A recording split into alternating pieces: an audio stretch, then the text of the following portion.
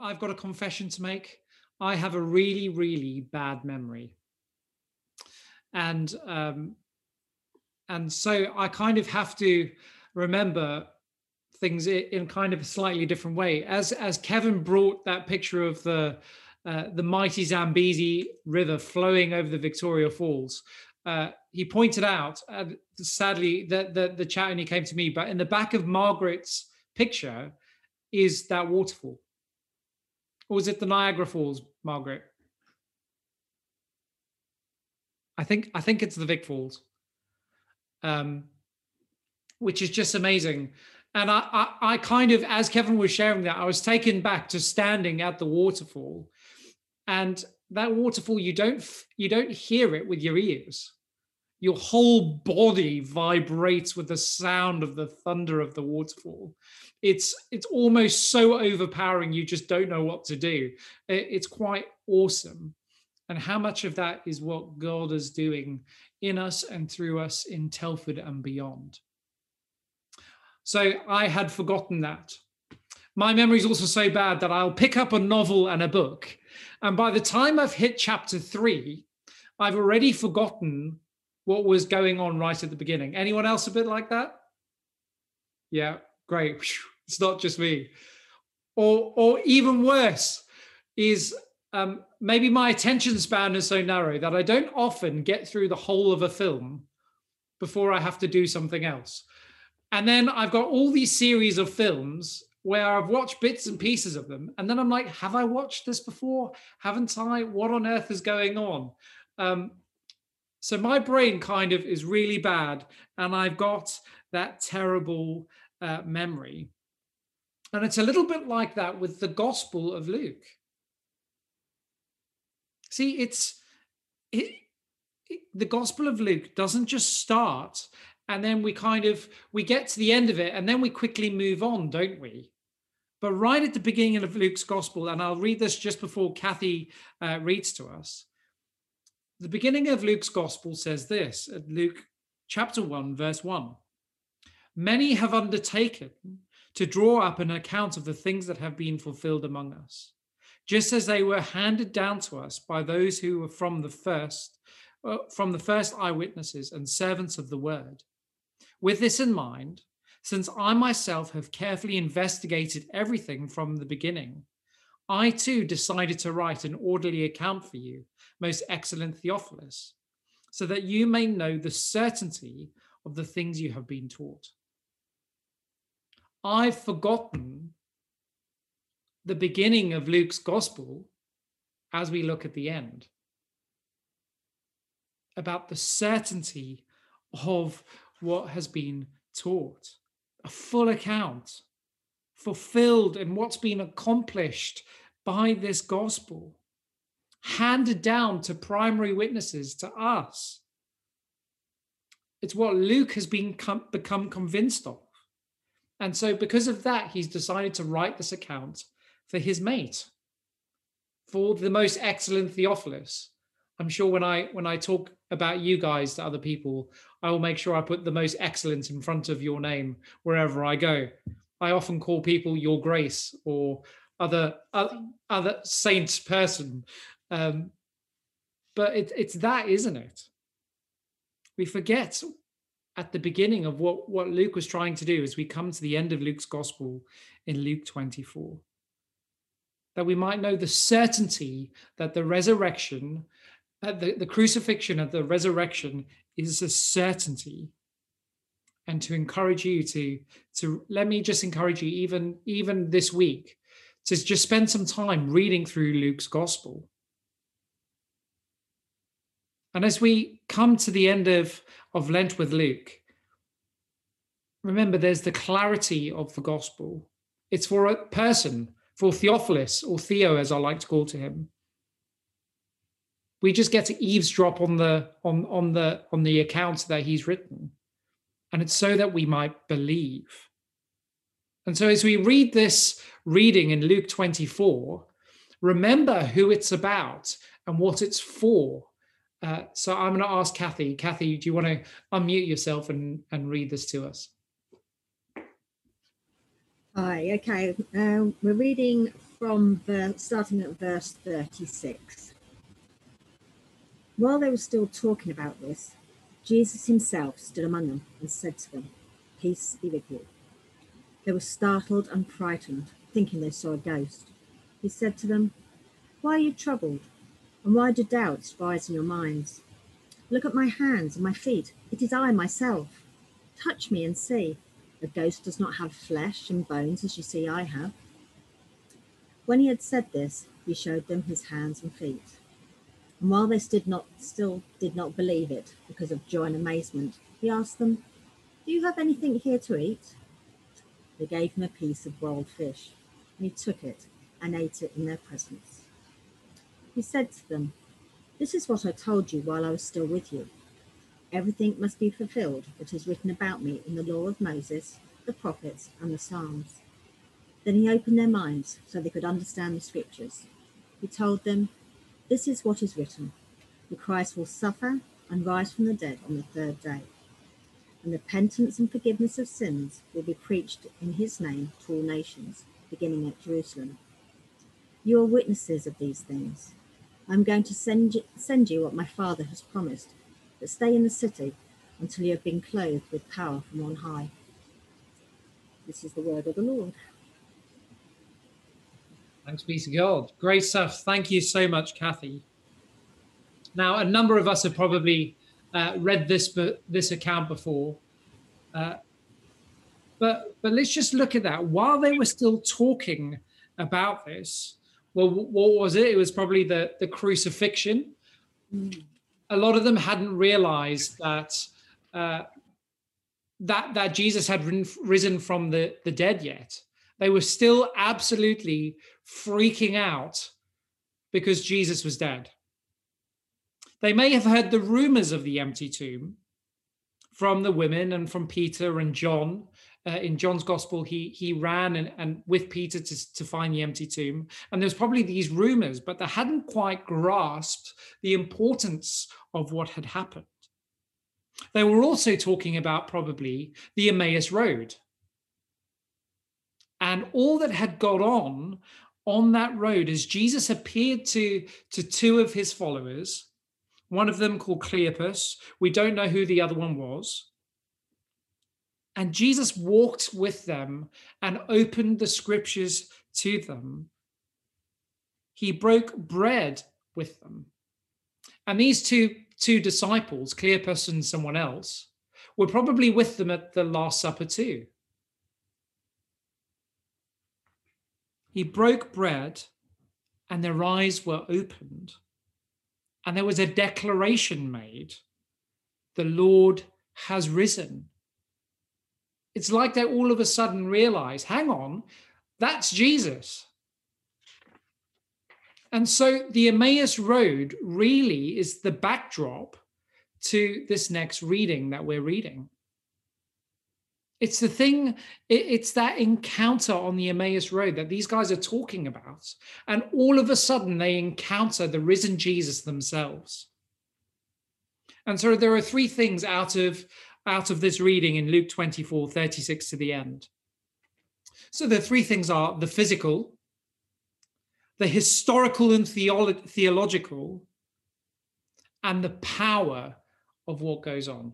So those three things. So firstly, let's look at the physical. Whilst they were still talking about this, Jesus himself stood among them and said to them, "Peace be with you." Now, we read this with very, very English eyes. Oh, peace be with you. They would have absolutely been freaking out. Absolutely bricking it. Have you ever been minding your own business and someone else has jumped out at you? I really like to do this to other people. But that kind of instant fear that's there, how much more is it so that you've heard the stories, you may have even seen the crucifixion, and all of a sudden he's there in front of you? How much more freaked out would you need to be?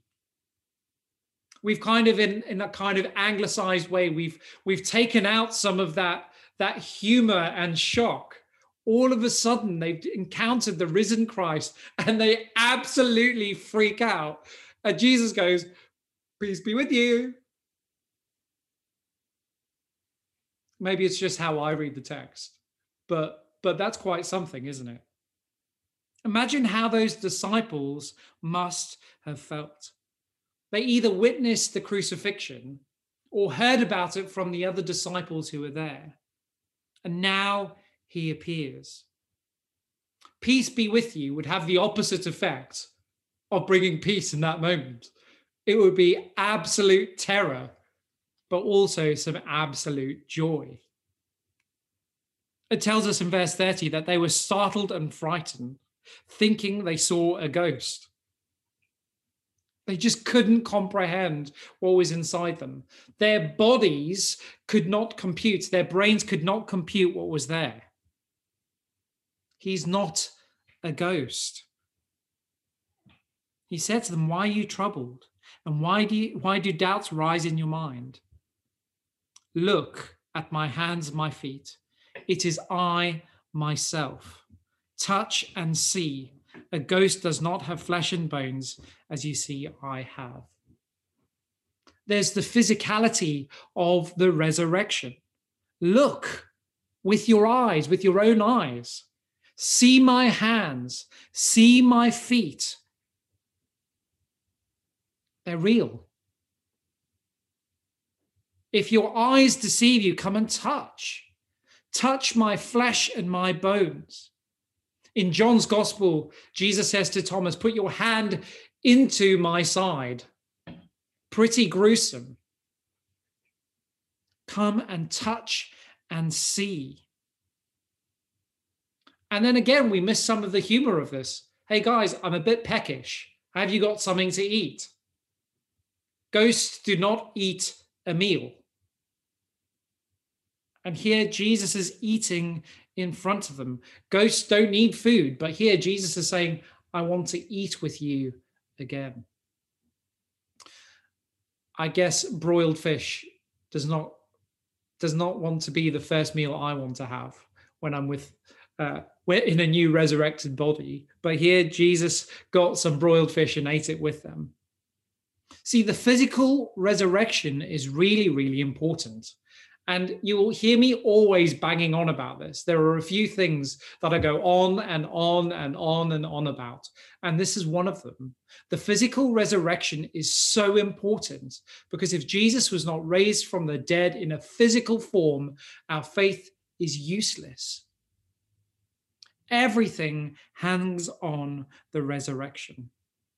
And here, Luke, writing to his mate Theophilus, he has become convinced of the resurrection. And he wants Theophilus to know the physical resurrection, that Jesus was there in front of them. Look, touch, and eat. The next, we have this historical, theological angle. He said this to them. "This is what I told you while I was with you. Everything must be fulfilled that was written about me in the law of Moses, the prophets, and the Psalms."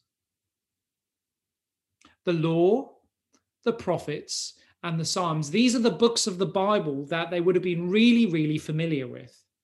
A lot of them would have learned the Pentateuch as children off by heart. And then the prophets, and then the Psalms, all of Scripture being fulfilled about this person called Jesus. That their whole story as their identity as a Jewish nation has been fulfilled in this person called Jesus. Jesus is the veiled character in the whole of the Old Testament. We see a few times where we go, "That's Jesus, that's Jesus, that's Jesus." But throughout most of the Old Testament, you are aware of this character that is coming through the story of God's encounter with his people. And here Jesus is saying, "That's me. I am the person who was there all the way through the Old Testament. I was the person who was there on Mount Moriah as Isaac was about to be sacrificed. I was there in Babylon in a furnace. I was the fourth person there. Imagine what they must have been going through. Well, what did they say? What does the history of the Old Testament, what does it all sum up to? Well, one, that there's the Messiah, the Christ, the Savior of not only Israel, but the world. And that he must suffer and rise from the dead on the third day. Here is that conquering king that we spent time with in the triumphal entry into Jerusalem. The king, the Messiah, Hosanna in the highest. And here the Old Testament is saying all the law and the prophets and the Psalms, who is talking about this Messiah, it's come to fulfillment. And again, Dr. Luke wants Theophilus to know that this isn't just separate from the story of God, but it's intricately woven into all things from the beginning of time, that Jesus is the Messiah. Jesus is the one that the whole of human history is pointing towards. Emily and I have been listening before bed to the Chronicles of Narnia. A lot of us may have listened to it as kids, but we've been listening to it. And all the way through, there's this thing of there's something going to happen. There's something going to happen. And only when you really get to the end of the final book, you go, that's Jesus. That's Jesus. All the way through the Old Testament, you know that there's that character, and it's Jesus. And Dr. Luke wants Theophilus, his mate, to know that Jesus is the hidden character in all of the scriptures. And then, of course, there's the power. There's the power. And it's that next bit.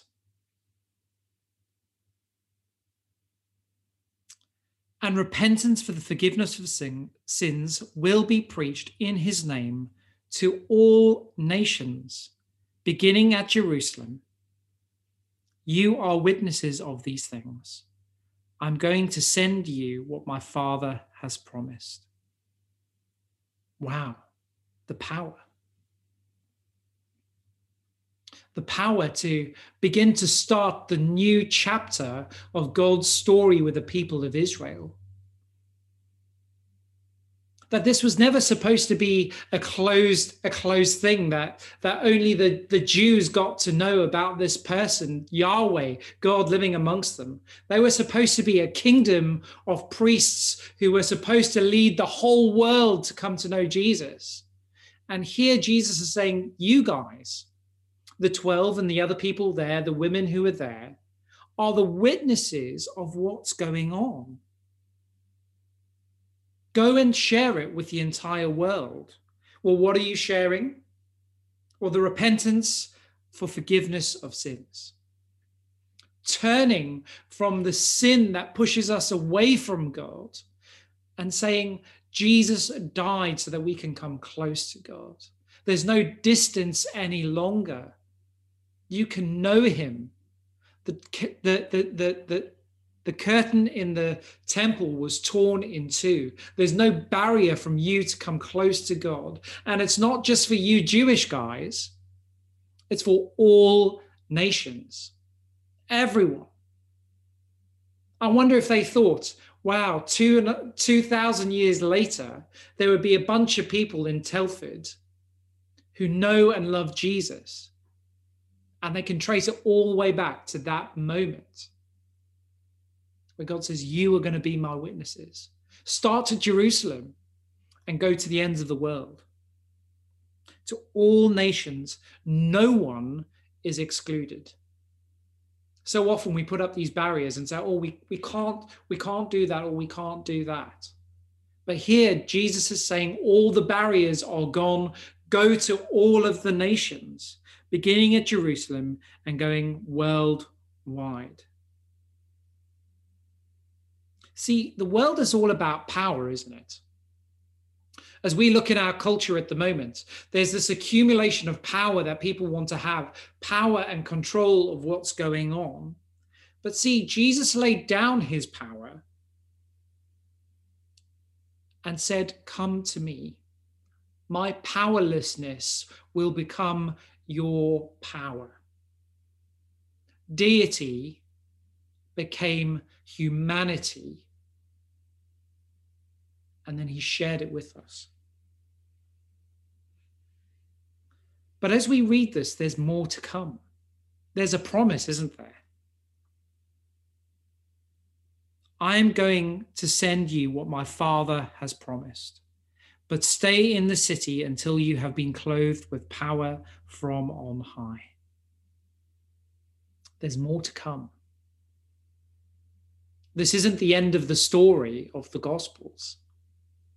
It goes on. Don't forget what's happened at the beginning, like I often do as I read novels or watch films, or even forgot all about the power of those Victoria Falls. Because it's the same Jesus in the Old Testament as the New. But there's that promise of God's power to come. It was prophesied in Joel chapter 2. And it's about to be fulfilled in the church as they become the witnesses. See, the power is twofold.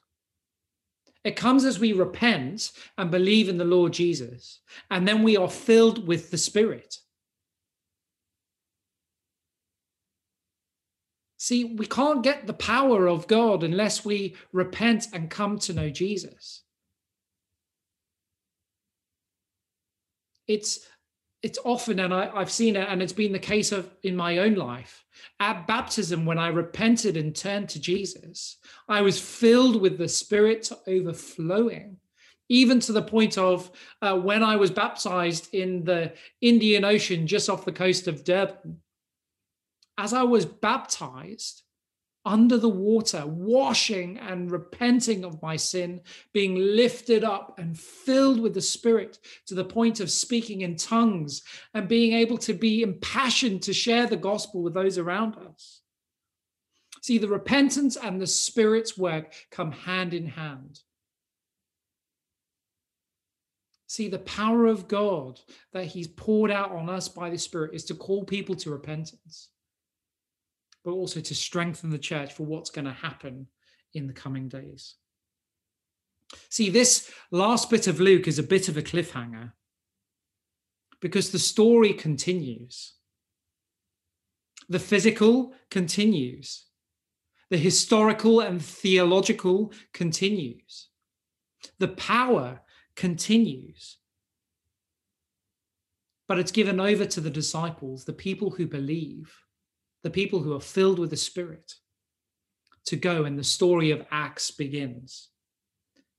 Because again, Theophilus, Luke's mate,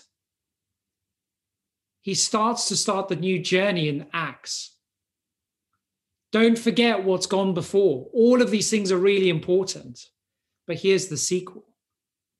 And we see these people who are going to be called Christians, namely first at Antioch, change the entire world. See, Easter is the end, but it's also the very beginning. Guys, Easter is the end in Telford, but it's also the beginning. As each one of us, filled with the Spirit of God, repent and turn to Christ. See, we can't be the church until we know that Christ is Lord. We can't be the church until we repent from the things that separate us from God and are filled with power from on high, clothed, wrapped around us so that we can't be distinguished between the Spirit and us. Are you up for it? Because I really believe Telford will be changed. Telford will be changed. Every single nation represented in Telford will be changed. Every single family will be changed as we preach the good news that Jesus died for us, and as we pray and see them filled with the Spirit. But why don't we even now just maybe put your hands out,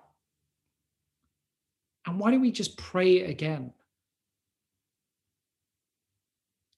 Because some of us are like leaky taps and we lose that vibrancy of the Spirit. We get worn down, but even now, the Spirit will just begin to fill you afresh. Why don't we just wait on him?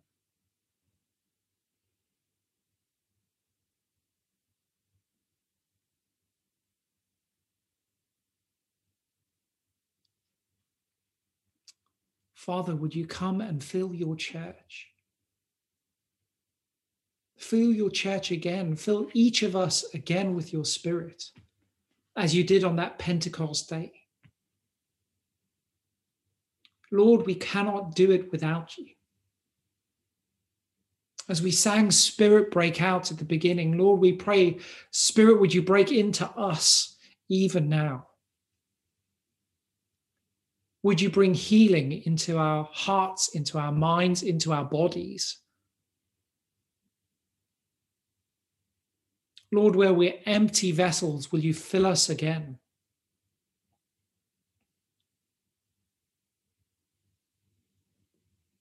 Not with a fine mist from a mister, but like that waterfall, the mist that thunders. Spirit of God, would you fall afresh on us?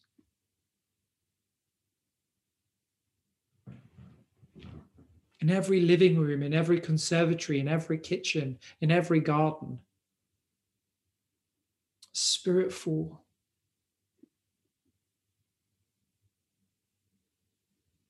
Come, Holy Spirit.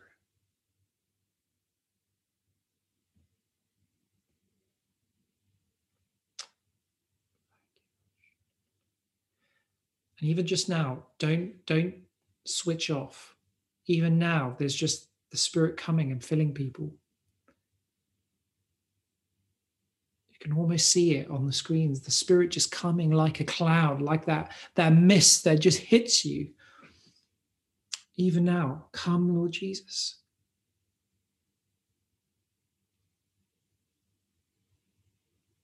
Like those disciples on the Emmaus road that proclaim, he is risen. Holy Spirit, let us see afresh Jesus.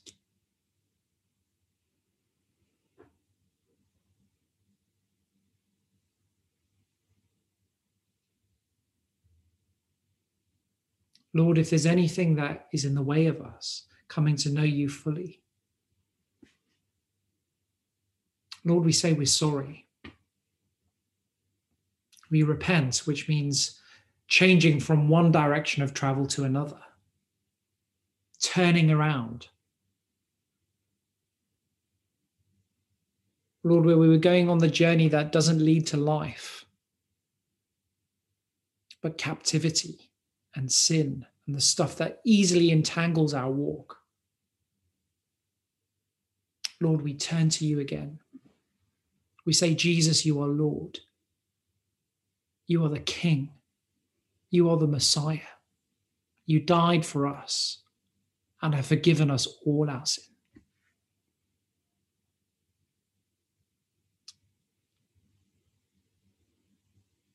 So may Almighty God, who forgives all who truly repent, have mercy upon you, pardon and deliver you from all your sin, confirm and strengthen you in all goodness, and lead you in life everlasting.